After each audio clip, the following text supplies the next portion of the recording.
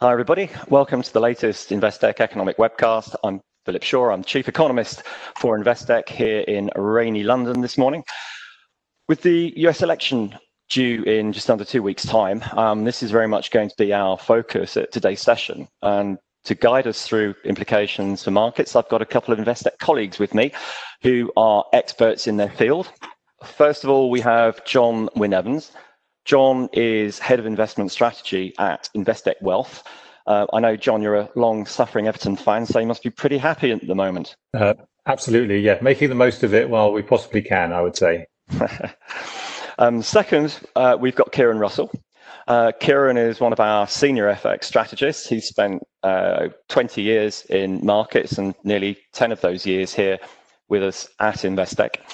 He's been in various sales roles across different asset classes, but since 2007, Kieran's focus has been on FX markets, specifically helping corporates to manage their FX risk and derivatives exposure. Morning, Kieran.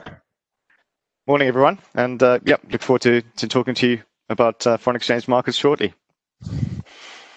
Okay, so I'm going to kick off with a little bit of background on the US election. Of course, we'll have the opportunity for a Q&A session at the end. And for those of you who are regular attendees at our events, you'll know what to do. But for those of you that are not, to ask a question, simply type in your question in the Q&A panel on the right-hand side of your screen and select Ask All Panelists. Just a couple more housekeeping points. Firstly, that all attendees will be on mute. Secondly, that if you've got any problems with the audio, please type in a help message to our audiovisual team and someone will be there to help you. And lastly, we're recording the session and our comments do not constitute investment advice. Okay, I think a fortnight ago we had a webinar on Brexit, and I think given the events over the last couple of weeks, it would be somewhat remiss of me to skip over it. So I'll just give you some of our thoughts on what's been happening. And obviously, there are still disagreements between the UK and the EU on fishing rights. And last week's summit of EU leaders concluded that, number one, they were not going to step up the pace of talks and intensify them. And secondly, that it was up to the UK to give ground on points of disagreement and compromise. And what we had effectively at the start of the week was Boris saying to Michel Barnier, look, don't bother coming to London unless you shift on this. And subsequently, the EU has said, yes, we will intensify the talks. But even after a second phone call this week between Barnier and Lord Frost, the chief UK negotiator, there hasn't been an agreement by the EU to compromise. So no talks. Therefore, at the moment, no deal. As we outlined a couple of weeks ago, potentially nasty scenario for the economy and the currency. We do expect some moves to reinitiate talks soon, it has to be said. France wants to maintain its fishing rights in the UK waters. They can't do that if there is no deal. So if you can overcome the political sensitivities, I think it's likely that the two sides will get round the table again and hammer out a deal by what we see as the effective deadline in mid-November. Just a handful of final points before we move on to the US, and that's that, as I mentioned, no deal would be an absolute disaster for the French fishing industry, so that will probably concentrate the French minds. Secondly, that trade agreements and EU deals as well are never done early. It's always a last-minute agreement. But from the point of view of financial markets, we would hope to get a line of sight that an agreement is in prospect before it actually happens. And thirdly, I guess I'm trying to be logical and rational here, but there is the chance that something irrational happens, which could mean that the talks fall apart. So although our baseline case is very much there will be a deal, it's not impossible that there is a no deal. And I think that should be borne in mind. Okay, moving on to the US election. Of course, the key date is November the 3rd, just under 2 weeks' time. I'm going to simplify slightly and give you a bit of a 101 on US politics to give you a background for those of you not familiar with it. And in terms of the US political system, there are three key institutions that legislate, and they are the presidency and the two houses of Congress, which are the Senate and the House of Representatives. There's an inbuilt system of checks and balances, which means that a party really needs control of each area, of every area, to be able to govern easily without gridlock. Of course, President Trump is a Republican president, but Congress is split. The House of Representatives is controlled by the Democrats and the Senate by the Republicans. And as well as the presidential elections, voters are also choosing members of the House and the Senate at the same time. And in addition, there are elections for various state and local posts as well. So the question, how does this all work? Well, the president isn't elected by a simple majority of voters, but via the electoral college system. And each of the 50 states, plus the District of Columbia, has an election where the winner sends delegates to the electoral college. Now, the number of delegates from each state varies according to the size of the state's population. So the largest states are California, then Texas, New York, and Florida. And there's a total of 538 delegates. In the House of Representatives, all 435 Congress people are due for election or re-election every 2 years. And the Senate has 100 seats, and senators serve a 6-year term. So what you will find this time around a third of the seats, it's actually 35 seats are up for grabs. And of those, 12 are currently held by the Democrats, 23 by the Republicans. So that's a very broad brush background to the structure of the elections. Now, what are the polls actually saying? Now, at present, we've got a clear lead in the Democrats, for the Democrats. Joe Biden is leading by between 8 to 10% of the popular vote. But if you dial back to 2016, Hillary Clinton actually won the popular vote by around 2 percentage points, but she lost narrowly. And she lost because she lost some of the key states in the Electoral College. The battleground states, therefore, are all important. They're, if you like, they're analogous to the marginal seats in UK elections. And in particular, the important states here will be Florida, Pennsylvania, Michigan, Wisconsin, and a few other ones.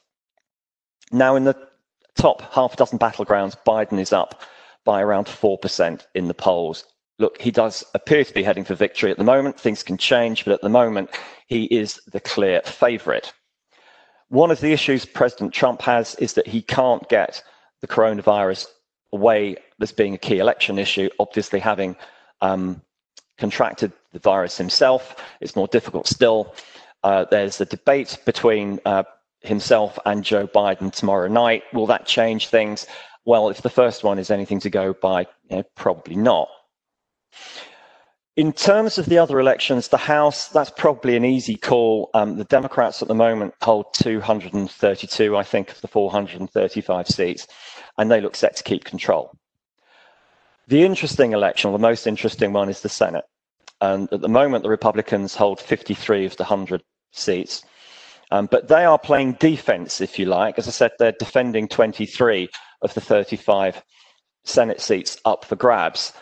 In terms of the individual states, they're likely to recapture Alabama from the Democrats. So if the Senate's to change hands, the Democrats really need to capture 5 seats. And the polls are there suggesting Democrats will win Arizona, Colorado, Maine, Iowa, North Carolina. It's possible there are 2 seats being contested in Georgia. They both seem to be in play. Montana's in play as well. So it looks as if it's going to be tight, but we'd say that the Democrats are favorites to win the Senate. Now, again, remember, these are separate elections from the presidential elections themselves, even though they're taking place on the same day. One interesting nuance is that if the Senate is tied 50-50, then the vice president has the casting vote. So if Biden wins, the Democrats will have an effective majority in the Senate in that scenario. So the conclusion then is, it's not clear cut, but we've shifted our central view now so that we now expect not just Biden to win and the Democrats to hold the House, but to capture the Senate from the Republicans as well. So, it's a bit, if you like, called a blue wave, a clean sweep of the presidency, the Senate, and the House. What does this mean briefly in terms of policy? Well, I'll just mention two areas here. First off, there's been a change, particularly on market attitudes to Biden victory. The focus has swung away very much from Biden's plans to raise taxation, which, given still the uncertainty of the outlook of the US and the world economy, isn't likely to happen yet, towards a shorter-term policy, which is to provide more fiscal stimulus. So if Biden wins and the Republicans hold the Senate, then you've got gridlock. And that's one reason why the elections to the Senate are so important. Secondly, we'd expect Biden to take a far less belligerent attitude towards China than President Trump. So with that very brief, broad background, I'll just say that in terms of markets, stocks have been, being lifted by Biden's stimulus hopes, i.e. with the presidency going Democratic and the Senate as well. The spending, which Biden is promising, would raise the deficit, absolutely. Would that make it more difficult to finance? Well, our guess is that the Federal Reserve, if there were problems in financing, or if you saw Treasury yields going up, they would provide or step up the pace of quantitative easing, and I guess in effect monetizing some of the extra deficit there. In terms of the dollar, are currency markets wary of the Democrats taking power? Question mark. Does it soften in a risk-friendly environment? Another question mark. It's really not clear. We're actually skeptical of both of those assertions, and it could well be that the US dollar strengthens a little simply on the prospect of firmer US growth prospects. So a couple of final points before I hand over to John. Markets can be quite fickle, and that was certainly the case on election night in 2016. I was up watching most of the night, and what we saw was when it was clear that Trump was going to win, you had a big sell-off in stocks or in the US stock futures because of a fear of a global trade war. Now, that lasted about 4 or 5 hours before markets suddenly realized that Trump was going to engage in a big fiscal stimulus, and that started off an equity market bull run. Do polls get it wrong? Of course they do. A lot of people are saying, oh, the polls aren't capturing shy Trump voters, he could still win. Of course, that's right, but my own personal suspicion is that a number of people are overcompensating for not getting the Trump victory correct in 2016. And it was much the same, I think, in the UK towards the end of last year, when a lot of people were saying, oh, no, the Tories won't win, the polls are wrong. And, they were overcompensating for a better Labour performance in 2017. So that's just one point on the polls. One question, I guess, is what happens if Trump loses and refuses to go? That's really not clear. Or what happens if the Postal Service is under so much strain that you get too many late ballots to call an election? Well, these are some of the questions perhaps we'll turn to in the Q&A session. So before then, I would like to hand over to John Wyn Evans. John. Thanks very much, Phil. Good morning, everybody. Obviously, this is a really fascinating and interesting election, and in many respects, it's quite nice to be able to be watching events in another country with slightly less kind of emotional tie-ins than we have when we've been looking at some of the events here in the UK over the last few years. But there's obviously no doubt that what happens in the US has a major effect on the rest of the world, both from a policy perspective and obviously from a financial market perspective. And recall that the US stock market now accounts for around about 60% of the global market capitalization. So certainly for global investors, it's an extremely important part of portfolios. I'm going to look initially at the kind of, the timeline and the path of what might happen over the next few weeks and months, and looking at it from a sort of neuroscientific angle, as it were. And neuroscientists have suggested that there are three things which humans like to have some certainty about in their lives to become less stressed about life. And those three things are the outcome, the path, and the duration of any particular event. So, where are we going? How are we getting there? And how long is it going to take, basically, is what we need to know. And on all of those three factors, there is a great degree of uncertainty at the moment as regards the US election, and indeed a few other things that are going on right now, not least Brexit and the COVID virus and the outlook for the vaccine, which I'll touch on later. So in terms of the outcome, I mean, we do know we're going to get a US president, another US president, whether it's the same one or a new one, or possibly an interim one if they can't agree by the 20th of January. But that's the date that we're all focused on, 20th of January 2020. That's inauguration day. And basically the Constitution says that there must be the old president must go and a new one must come by that particular date. Of course, what we don't know is whether that president is going to be Joe Biden or whether it's going to be Donald Trump. Neither do we know, as Phil referred to, whether the Senate race is going to give the Democrats much greater control of all the levers of power, or whether there's going to be a split Congress as there is currently, which makes for a much more difficult policy paths through Capitol Hill. So that's the sort of the big question on that front. And then there's also the question about whether there'll be a contested election, which Phil also referred to. That's if the outcome is not clear, as it were, on the date. So in terms of the path, we've still got a couple of weeks to go, obviously, until election day. We've got the debate on Thursday night, which could throw up something new. It's fair to say, I think it's Biden's to lose. There's no doubt about the fact that he, came through the last one okay by dint of, not falling over and putting his foot in his mouth as much as anything else and letting Trump make all the mistakes. So he just has to really survive Thursday night's event.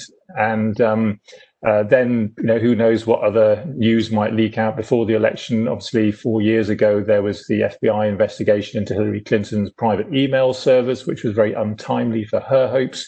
At that particular point, there's no expectation of anything like that at the moment, but you wouldn't be surprised that the dirty tricks campaigners in both camps have got something up their sleeves for a last-minute shock, as it were. Then obviously we've got the vote itself. Will we wake up on November the 4th to find that Biden's had a landslide? I think in terms of some of the states that Phil was referring to, the swing states, I think one really important one will be Florida, which is, Biden's got a lead there at the moment, and it's a big state. I think there's 29 electoral college seats there. If Biden wins that one, then I think we're pretty much done and dusted on that basis. So that will be a very key one to watch. And because it's an East Coast state, we should get the results reasonably early on that one. And they tend to be quite good at getting their counting done efficiently as well. And also they're used to processing a lot of postal ballots in Florida too, unlike some of the other states. And then there's the whole business about, do we get a contested election? So remember in 2000, it was Florida again. You remember the famous hanging chads in the Gore-Bush election. That wasn't resolved until December the 12th. And so markets were quite wobbly through that period. And as I say, how long is it going to take on that basis? So that's the duration aspect. Basically, what all this means is, at least for the time being, there's a little bit more uncertainty in markets. And investors don't like uncertainty. They find uncertainty very difficult to price. That tends to lead to a slightly higher risk premium for financial assets, and it tends to lead to greater volatility in markets as well. Now, volatility is a word that's cast around as scary. Markets are going to be more volatile and all this sort of stuff. But I think it's worth reminding investors that volatility is part and parcel of being an investor. If you go back to S&P 500 data going back to 1929, so I think this holds quite a lot of information, the probability of losing money on a one-day view, being an investor in the main US index, is 46%. So it's basically almost half as many down days as up days over a long period of time. So markets are volatile. It's 38% over a month, and it's 33% over a quarter. So when people talk about market volatility, don't worry too much about that, as it were. Markets are going to go up and down. And you can see that at the moment, on almost a daily basis, dependent on whether or not the fiscal stimulus package in the US is about to be agreed between the two sides. The market going up or down 0.5%, 1% on almost a daily basis at the moment. So when we kind of then look through what happens next, as it were, let's say the election is done, we're working on the current probabilities of expectation for the result. Now, there's an organisation in the States called 538, which is based on the number of seats, or number of electoral college votes, rather. That's Nate Silver's organisation, and his projection currently is an 88% probability of a Joe Biden presidential win. So that's very, very high at this point. They also have a 74% probability for the Democrats winning the Senate. So if you put those two together, you get a 65%, so roughly 2/3 probability of a blue wave, where basically the Democrats control all of those levers of government. So I'd say it's quite probable, but not fully priced in yet. Certainly, we've seen some moves in the market trying to price in a little bit more of that probability in recent weeks, but certainly there's a hell of a lot more to go for once the result becomes clear. I think one of the key things that you get from a Biden government, and I think this is what it's the change that we're going to have to focus on rather than the more of the same, as it were, is going to be a hell of a lot more spending. Now, in terms of a stimulus related purely to COVID, they're talking around about $3 trillion, maybe a little bit more than that, as their next stimulus package. And obviously, if they were able to get that through unopposed, then that would be a big boost for the economy. In addition to that, though, you're talking about other spending on things like infrastructure and clean energy, for example, and there could be another $3 trillion of that over the course of the next presidential lifespan, as it were.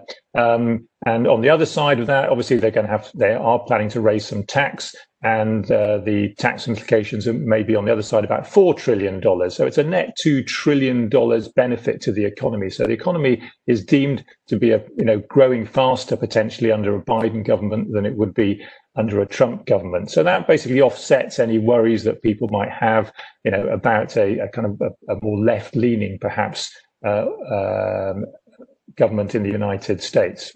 On the tax side, there are three main angles to that. One is corporation tax, which would go up from 21% on average to 28%. That effectively reverses much of the Donald Trump tax cuts that he put through in 2017.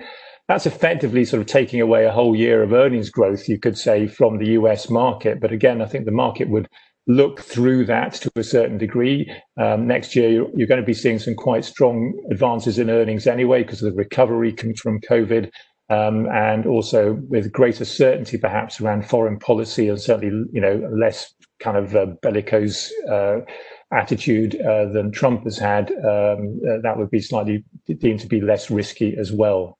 So net, you have more growth, less uncertainty, and that would be positive for riskier assets. If I just look at the three main asset classes, from the equity perspective, it would definitely be pro-cyclical. There's no doubt about that. The benefits would be looking at things like clean energy, the environment, infrastructure, education. On the negative side, potentially a bit of a negative for big tech, if there is some intervention there in terms of more regulation. Healthcare is a hardy old chestnut for the Democrats, where they want to kind of reduce costs of healthcare provision, particularly for the less well-off and the aged, and the Affordable Care Act, known as Obamacare, which Barack Obama put through. That's something which Trump has spent his whole presidency trying to get rid of, not entirely successfully, it's fair to say. And the Democrats would double up on that one if they were able to. And then another interesting one, there's potentially a ban on new fracking, so oil drilling on federal land. They're not going to shut down existing drilling necessarily, or not at all, in fact. So that would be bad for certain areas of the market, but yet sort of slightly counterintuitively, it might take away some of future supply from the oil market and might actually make the oil price go up if that was the case. So sometimes you don't quite always get what you expect in all of these things. From the government bond perspective, you can see that with more supply coming through in terms of the extra debt, extra growth, and a push possibly towards slightly higher inflation, you could see yields going up. Yields going up would not be, be better news for savers perhaps, but not great news for the market in terms of the discount rate going higher. But then another big question is, what does the central bank, the Federal Reserve, do? Are they going to be putting more quantitative easing in place? Will they try to hold the yield curve down? That remains to be seen, but I think it's certainly a possibility. So I don't think you can see yields shooting upwards necessarily. And then I'm going to leave Kieran to say most of the stuff on foreign exchange. Our belief is that actually a Biden win pushes to a somewhat lower dollar. A weaker dollar tends to be better for non-US risk assets and equities, and particularly for emerging markets as well. And I think finally, just to say, if you bring together towards the end of this year resolution on the US election, resolution on Brexit, let's say the deal is done, and potentially good news on a vaccine gaining some kind of emergency use authorization in the US, you could really have a very powerful background for quite a strong rally in the more cyclical areas of the market, and particularly those companies and industries which have been highly affected by COVID. So you get a very different shape to the market from the one that's been led up by safer growth stocks and technology stocks and COVID beneficiaries for the last 6 months. So oddly, it could mean that the index overall doesn't do very much, but actually underneath the surface, a bit like the swans swimming along the river, the legs could be paddling furiously in all sorts of directions. And with that, I will hand back to Phil. That's terrific. Thanks very much, John. Very well summarized. And now if we could turn to Kieran Russell, who will share some of his thoughts on currency markets. Good morning, folks. Thanks, Phil. So I work on the currency desk here at Investec, helping corporates implement strategies to mitigate foreign exchange risk inherent in their businesses. Today, I'll be looking at the impact that the US election will have on currency markets, and I'll be running you through some of the considerations one needs to factor in when determining how currency markets will react to this key event. When considering the impact of the US election on currency markets, it's worth taking a moment to highlight the basic rule of thumb when it comes to trading and investing. John mentioned this earlier. This is to do with the fact that markets do not like uncertainty. The more uncertainty there is, the more assets correlate as investors move to safe havens.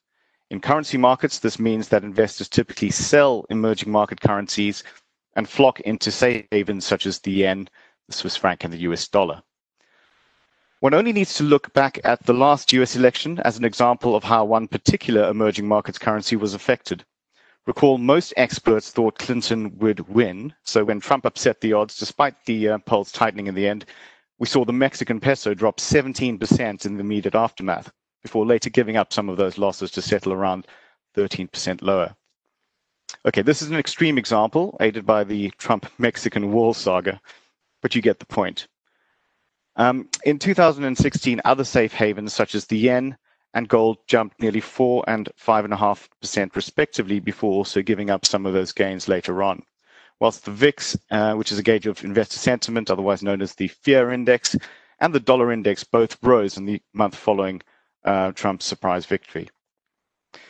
To drive the point home of how uncertainty surrounding US election outcomes can affect currency markets, we get similar results when looking back at previous elections too.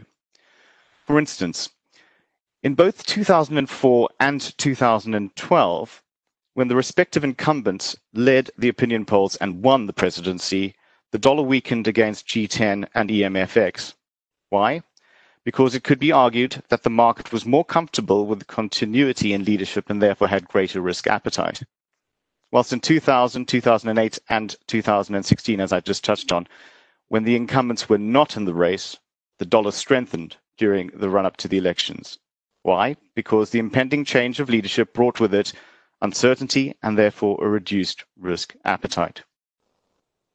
Of course, the above simplifies things. As mentioned, as monetary policy and other factors play a part in how currencies move too. But I hope that gives you a broad brush context around how uncertainty or risk appetite can play a part in currency movements over the US elections.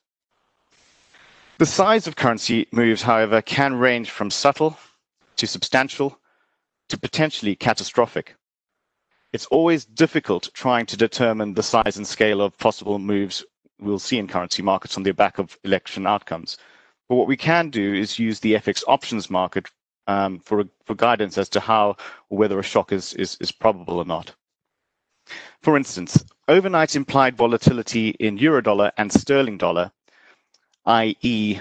what the market is currently pricing for overnight volatility covering the actual election result, has been, to a great extent, steadily pricing out event risk premium from mid-September, with overnight implied vol trading around 35% lower since then. Interestingly, in 2016, there was a similar pricing out of risk volatility touched the lows about 12 days before the election, similar timing to now, really. However, this was then followed by a sharp turnaround as polls tightened, and we all know what happened next. Current election being just 2 weeks away, or under 2 weeks away, really, early vote totals have been eye-popping. Roughly 30 billion ballots have already returned. This represents more than 20% of the total ballots that were cast in the 2016 presidential election. Ballots returned thus far skew heavily to the Democrat voters by a ratio of about 3-1. However, it is unclear as of yet the extent to which these votes have simply cannibalized those which might have otherwise been cast on election day. Nonetheless, with Biden seemingly comfortably ahead in the polls, and with the election news flow surprises relatively low-key, given the scrapping of the second face-to-face debate, for instance, it seems that event risk should continue to diminish.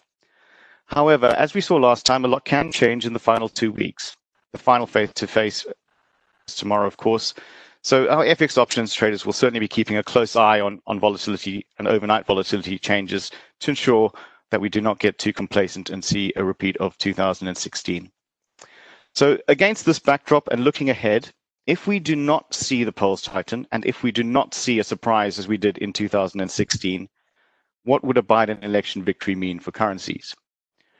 Remember, fiscal and monetary policy objectives of the Democratic Party typically centers on public sector job creation, increased government spending, as John mentioned, on things such as healthcare and higher taxation, whilst the calling card of the Republican Party is typically conservatism. This includes national debt reduction, private sector job creation, along with lower taxation, business-friendly legislature, and tighter government spending. As such, and going by that script, one typically would expect investors and traders to be bearish on the potential election of a Democratic leader relative to a Republican leader. In other words, against this political backdrop, it would suggest that should Biden win, we would see the dollar weaken, whilst a victory for Trump would see the dollar strengthen. Many analysts and economists are indeed seeing it this way, just as John alluded to earlier in his speech.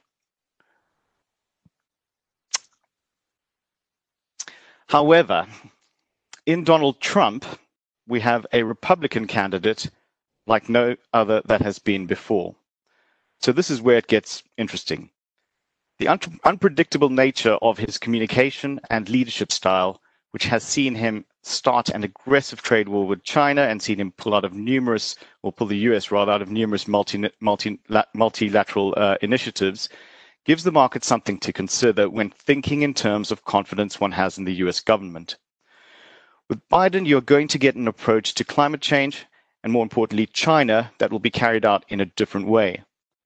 Policy approach to China that is widely expected to still be firm, but at the same time more predictable, less driven by tweets, less subject to surprises, and to that end, markets may well see some advantage to that. If there is more confidence in the US government under Biden, international markets will see this as a dollar positive. Of course, a Biden administration with a Democratic Senate can get a lot done, whilst a Biden administration with a Republican controlled Senate is going to be able to do much less. Regardless, if we do see a Biden victory, there seems to be an expectation in the market we are to expect knee-jerk dollar weakness. This would support the view that markets will focus more on the fact that it is a Democratic candidate that is now in power rather than a Republican. However, be warned, there are counter-arguments to this. Once the dust has settled and following the assumed knee-jerk dollar sell-off, it will not come as a surprise to currency experts if we were to see a reversal of sorts. Biden's administration in general will be more predictable, and as John and Phil mentioned earlier, well, more to Phil's point, the Investec economics team's central view now is for Biden not only to take the White House, but for the Democrats to get the Senate and the House of Representatives too. Were this to happen, this means it will be easier for the US fiscal stimulus package to be pushed through, which again would be dollar positive in the short term. Whilst our economists are not convinced that the so-called blue wave scenario, one in which Biden wins and the Democrats take control of the Senate, would be dollar negative, it's worth pointing out that there is a wide range of views on this. For one, if the polls do tighten, as much as 80% of dollar weakness may have already been priced in by the time the election day comes. Regardless, we have also heard from other market participants that a blue wave could result in dollar weakening. Some suggest this could be as much as 3%, whilst there have been reports that a Trump status quo scenario victory would see a 4.5% swing in the dollar the other way. To make matters more confusing, of course, is the fact that all of the above mentioned basically assumes that there will be a clear-cut winner. Well, what if there is a contested election, which entails the results are not known for days or weeks? Well, clearly the former will be positive for risk appetite, whilst the latter scenario will be negative. So, folks, that is a wrap for me on the US election and how it affects currencies. I appreciate that there is a lot to take in, and also I appreciate there are a lot of moving parts. However, I do feel this gives you an overview of, I hope this gives you an overview of how currency markets might react to different election scenarios. And finally, if I may point out that there is certainly plenty of time for twists and turns in this election run-in still to happen, so watch out for those. And to think I've managed to speak about currencies for over 10 minutes without mentioning Brexit and COVID once, Phil, what do you make of that? But please do keep this in mind, because in many respects we are on the eye of the storm here, and with the US election is obviously extremely important. But time is short with regards to Brexit negotiations, and of course we're all fully aware of the ramifications of COVID. So on that note, let me pass back to Phil to see if we have any questions. Thanks very much, Kieran. We have got a couple of questions coming in, but I would encourage all of you to type your questions into the Q&A box. As ever, you will be anonymous, and I'll try and read out as many questions as I can. I'll start first with a question for Kieran, which you mentioned Brexit, so this question is associated with it, really. Are your corporate clients more concerned or watching Brexit events more, or are they fixated on the US election? Yeah, it's a really interesting one. Obviously, everything is coming to a crescendo at the same time in a way, and it's been a year of kind of different focus, really. If you think back to the first 6 months of this year, it's really been COVID and COVID-related, news that has driven the pound. But certainly in the last month or so, the focus has shifted to the US election.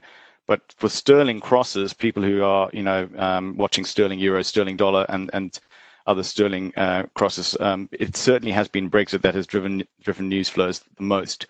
And I think that's one thing to take away from what I mentioned when talking about the US election. Certainly, that is very dollar focused and it's very risk focused, and will have a major impact, especially if there's a shock. Say Trump does get into office again. But by and large, there are big risks on Brexit. And if you think of it in terms of probabilities, the market is almost too, what's the word I'm looking for? It's too risky to even contemplate us not being, or not getting a deal by the end of the year. And so you would think that if we do get a deal, yes, there will be some sterling positivity and there will be some follow through there. But it would certainly not be anywhere near as large as the fall we'd see in sterling crosses were the market to price in a no deal scenario. So the probability is much lower of a no deal, I'd say. But the ramifications of a big move lower, certainly is what would happen in that scenario.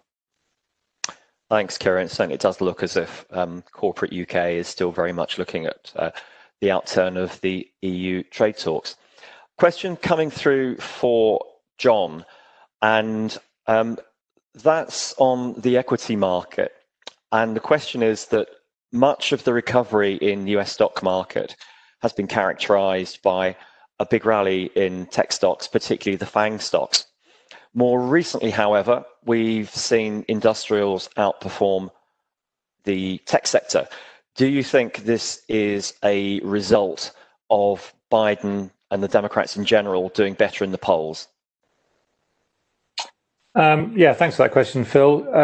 Definitely, there's no doubt about the fact the market's beginning to position itself now for a Biden victory. And as I alluded to earlier, with the fiscal response that comes with that, that would tend to favor a kind of slightly more cyclical preference for investors within the market. There's no doubt about that too. I think also when you look at what's going on with those market leaders, the FANG stocks in particular, people are also beginning to now look a little bit into 2021 and take the view that there will be some recovery from the COVID situation, and that you can't keep on winning as much as these companies have done in the last 6 months. So there'll be a little bit of hiatus, but there's no doubt about the fact that they're still in a great place on a longer term view, a 5 or 10 year view. And as I say, if you look at the valuations within the market between the winners and losers, there's been a massive divergence there. Not only in society do we have, perceived and real inequality, we have it within the stock market as well. And so every now and again, we've seen over the last few years that there's been this elastic which has stretched very, very far in terms of the valuation differential between the cyclicals and the growth stocks. Has snapped in from time to time. We're just seeing a few little signs of that so far, but it definitely, it could go up quite strongly further if all the stars align over the next month or two. Thanks very much, John. Please do keep your questions coming through. We've got one which I guess is for me, which is the Biden administration good for UK-US trade deal? And I think I'd have to say probably not on that side, in the sense that I think Trump is quite an Anglophile, and I think in principle he just wants to be closer to the UK. Biden, on the other hand, I think if he has a priority on a free trade agreement, he's more likely to start concentrating on the European Union, simply by virtue that it's a bigger trade bloc than the UK. That's not to say that he won't consider the UK, and of course, any trade negotiation between his president is going to be difficult, because that's the nature of trade deals, and we wouldn't expect anything to be agreed in a very short space of time anyway. But I think at the margin, you'd probably see that if and when Biden does win, then that it would tend to delay an FTA, free trade agreement with the UK. Another question coming through is, should Biden win, as we've argued the polls are saying, are we likely to see a significant change of policy on climate change issues? And if so, which areas would likely benefit in terms of the equity markets? And I guess, John, that's probably a question which should be directed towards you. Yeah, thanks for that, Phil. Yes is the answer. There'd definitely be a big policy change as far as climate change is concerned. I think Biden would immediately bring the US back into the Paris Agreement in terms of emissions, and they would also push very strongly towards a clean energy policy and a zero or a carbon neutral policy in the United States as soon as possible. In terms of the beneficiaries, it's never quite as easy as it looks to find these things. I mean, people talk about all the copper that has to go into electric motors, the silver that goes into solar panels, and those sorts of things. And I'm sure they will gain some from some speculative demand. looking at the longer term, one of the strong areas of the market already, because this train has, definitely left the station, as it were, is hydrogen power. So companies either that have parts of their business in terms of producing hydrogen or in terms of the technology to be able to produce it have already performed pretty well. But again, you could see those sorts of areas of the market continuing to benefit as well. And then there was obviously the other side of that coin, is who does not benefit from it. I think this is where, ESG investing is going to become a very influential part of the market. It's already gaining a huge amount of traction. So that's environmental, social, and governance. So there are three sort of prongs to ESG, but the environmental side is obviously, what we're talking about here. And what you tend to find is that companies who do not comply as well with these factors, so they're not environmentally friendly, they don't have sort of good social provisions either for their workers or for the the locations in which they work, and they don't have good corporate governance, they will over time be punished by markets, and their cost of capital will go up, and it'll be harder for them to do business, and it'll be more expensive for them to do business. So also there's a greater and deterrence, not quite the right word I'm looking for. There's a greater need for these companies to increase their ESG credentials to make their businesses ultimately more successful and more profitable in the future as well. So yes, there will be some interesting shifts here. Thanks very much, John. I've got a couple of questions, I think, which are probably directed towards me. And one of them is that assuming a Biden victory, what do you think the key cabinet appointments will be? It's a tricky one, really. I don't know about the whole of the cabinet, but obviously a key appointment will be the Treasury Secretary.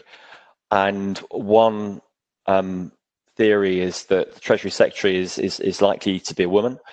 And if it's likely to be a woman, the favourite could well be a lady called Lael Brainard, who at the moment is a governor on the Federal Reserve Board. Very well respected. I believe she's been an undersecretary at the Treasury Department in the past as well. So she may well be in the running, I suppose.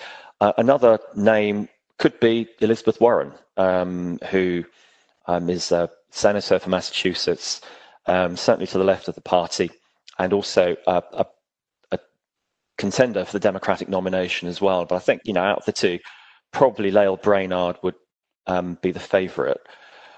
In terms of other appointments outside the cabinet, I guess we'd have to look towards the Federal Reserve at some point, because Jerome Powell's term as Fed chair would expire in 2022, I think it is. I think there's a lot to be said for continuity. That Powell, I think by trade, is a lawyer. He's not the most technical of Fed chairs, and certainly not in the sort of style of Ben Bernanke or Janet Yellen. But he seems to be doing a pretty good job under very difficult circumstances. He's got a very good technical team behind him. So my guess would be that at the appropriate time, that if, and it is an if, Biden becomes president, that he would give Powell a second term here. Further question, I guess this is me as well, I think I touched on it a little bit, is would a Biden win cause a U-turn in the US's approach to China, and does that mean that the global trade war is over? Okay, I think if you're skeptical, there are always trade tensions between trading blocs and individual countries, and sanctions are just sort of part of the trade landscape. But you could certainly see Biden taking a much more constructive attitude towards China and negotiating rather than imposing sanctions first and then negotiating. But if Biden is to win, he has to win some of those states, such as, for example, Pennsylvania, which are manufacturing and steel states, where there is much disgruntlement with what people there see as unfair competition coming from China. So he can't go soft on China, purely from the perspective that it would harm the Democrats' electoral prospects in 2024. But certainly, yes, I would envisage that we will see a shift in approach and one that's less aggressive than the Trump administration. Question for John, and that is, do you think investors are prepared for a second wave of the coronavirus in Europe? Yeah, that's a very contentious question in a way. I think investors are reasonably well prepared, actually. Yes, at this point.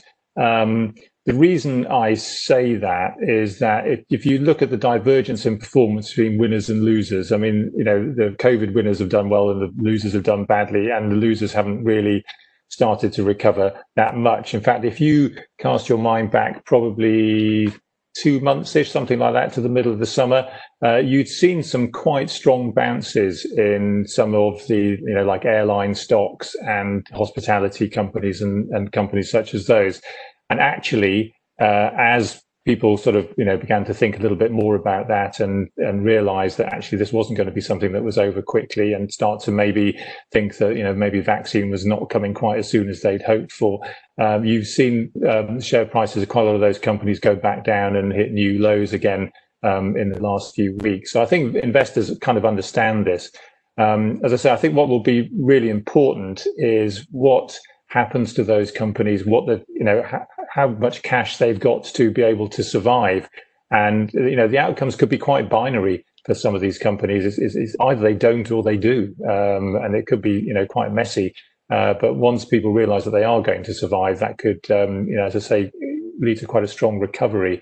I think when one talks about the second wave as well, and we don't want to get too bogged down in talking about COVID, stats and all that sort of stuff. But I think, the key thing to, remember at this point is the numbers that we are fed on a daily basis by the press tend to be case numbers. And yes, there's no doubt about the fact that those have been shooting upwards, and they are at, highs in terms of the amount of daily cases that are being reported officially. But the number of deaths is, way lower than it was back in the first part of the surge in the spring. And the hospitalizations remain lower as well. And the people who are in hospital tend to survive and not die. Part of that is obviously because the virus ripped through a very vulnerable part of the population early on. And sadly, those people are now gone, as it were. But to the same token, the medical profession has been absolutely brilliant over the last 6 months in terms of coming up with treatments and protocols for COVID patients, and realizing what is good for them and what's not good for them, looking at their comorbidities and all these sorts of stuff, and making sure that they get the right treatment in hospital. So things are nothing like as serious as they were back in April. And the other thing, the sort of metaphor I use for this is the shark in Jaws, which is, we spent, it's almost 70% of the movie waiting for this big thing to appear out of the water, and we were scared to death. And when it finally showed its face, we all screamed. And then after that, it was like, okay, yeah, we know that's a big nasty shark, but we kind of know what it is now. And it's a bit like that with COVID. We've had the big shock at the start, and it's not going to be as shocking second time around. At least, that is the current thinking, and I'm very, very happy to say that at this point. Thank you, John. We've got a couple of questions which are probably aimed towards me, so I'll take them in one block. And one of them is that we mentioned that how Biden and Trump will position themselves on China, but with China recovering from COVID quickly, how would China react to a Biden win? And the second one is, how quickly do you expect Biden to be removed and effectively being replaced by Vice President Kamala Harris after the election? What are the likely market implications? Okay, on the first one, I'm sure that China generally would probably welcome a Biden win. And I don't think it's any coincidence that the yuan, the Chinese currency, has strengthened since it came back from its Golden Week holiday after the polls tilted more towards the Democrats. and I think the yuan now at the moment closed today on a 2-year high against the US dollar. So I think that's pretty instrumental or pretty demonstrative evidence of which way China is thinking. On the second one, I guess that's a George W. Bush, Dick Cheney type question. Biden is a septuagenarian. I think he and Trump are the two oldest ever candidates in a presidential election.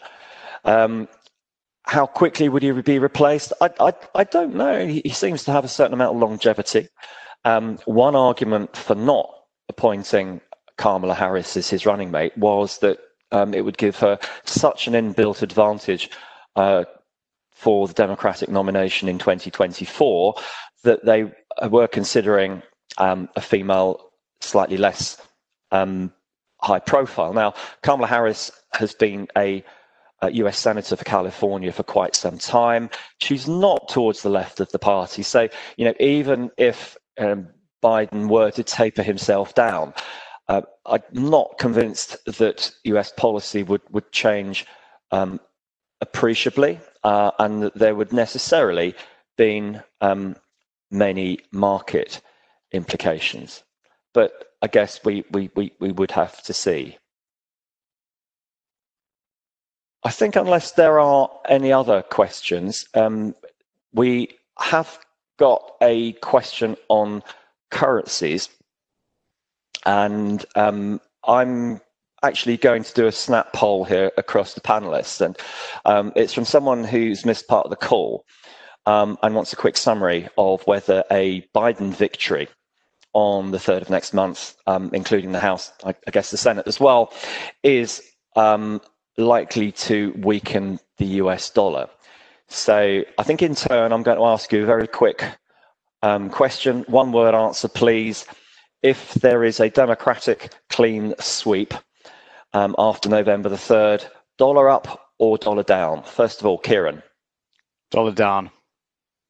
But timeframes are important, aren't they? I think it'll be. It's not a one-word answer, but there you go. Dollar down in the immediate aftermath. A lot of it will be priced in, but thereafter it could be a bit trickier to call. That's mine.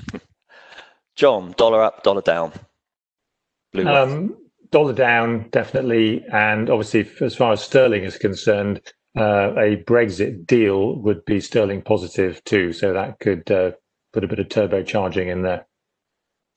Okay. I will say dollar up. It's not a high conviction view. I'm a bit sceptical that a Democratic win would push the greenback weaker for the reasons that we've discussed. Well, that brings the webinar this week to a close. I think what the discussions have outlined is that there is a lot to debate about the various bits and pieces, a lot of moving parts with the US election itself. And indeed, there are no quick answers to which way markets would move, given the various scenarios which are possible. So I think you all agree it's a fascinating time. Thank you very much for attending. And thank you also very much to our panelists, Kieran Russell and John Wynne Evans, and we'll see you in 2 weeks' time. Thank you very much and keep safe.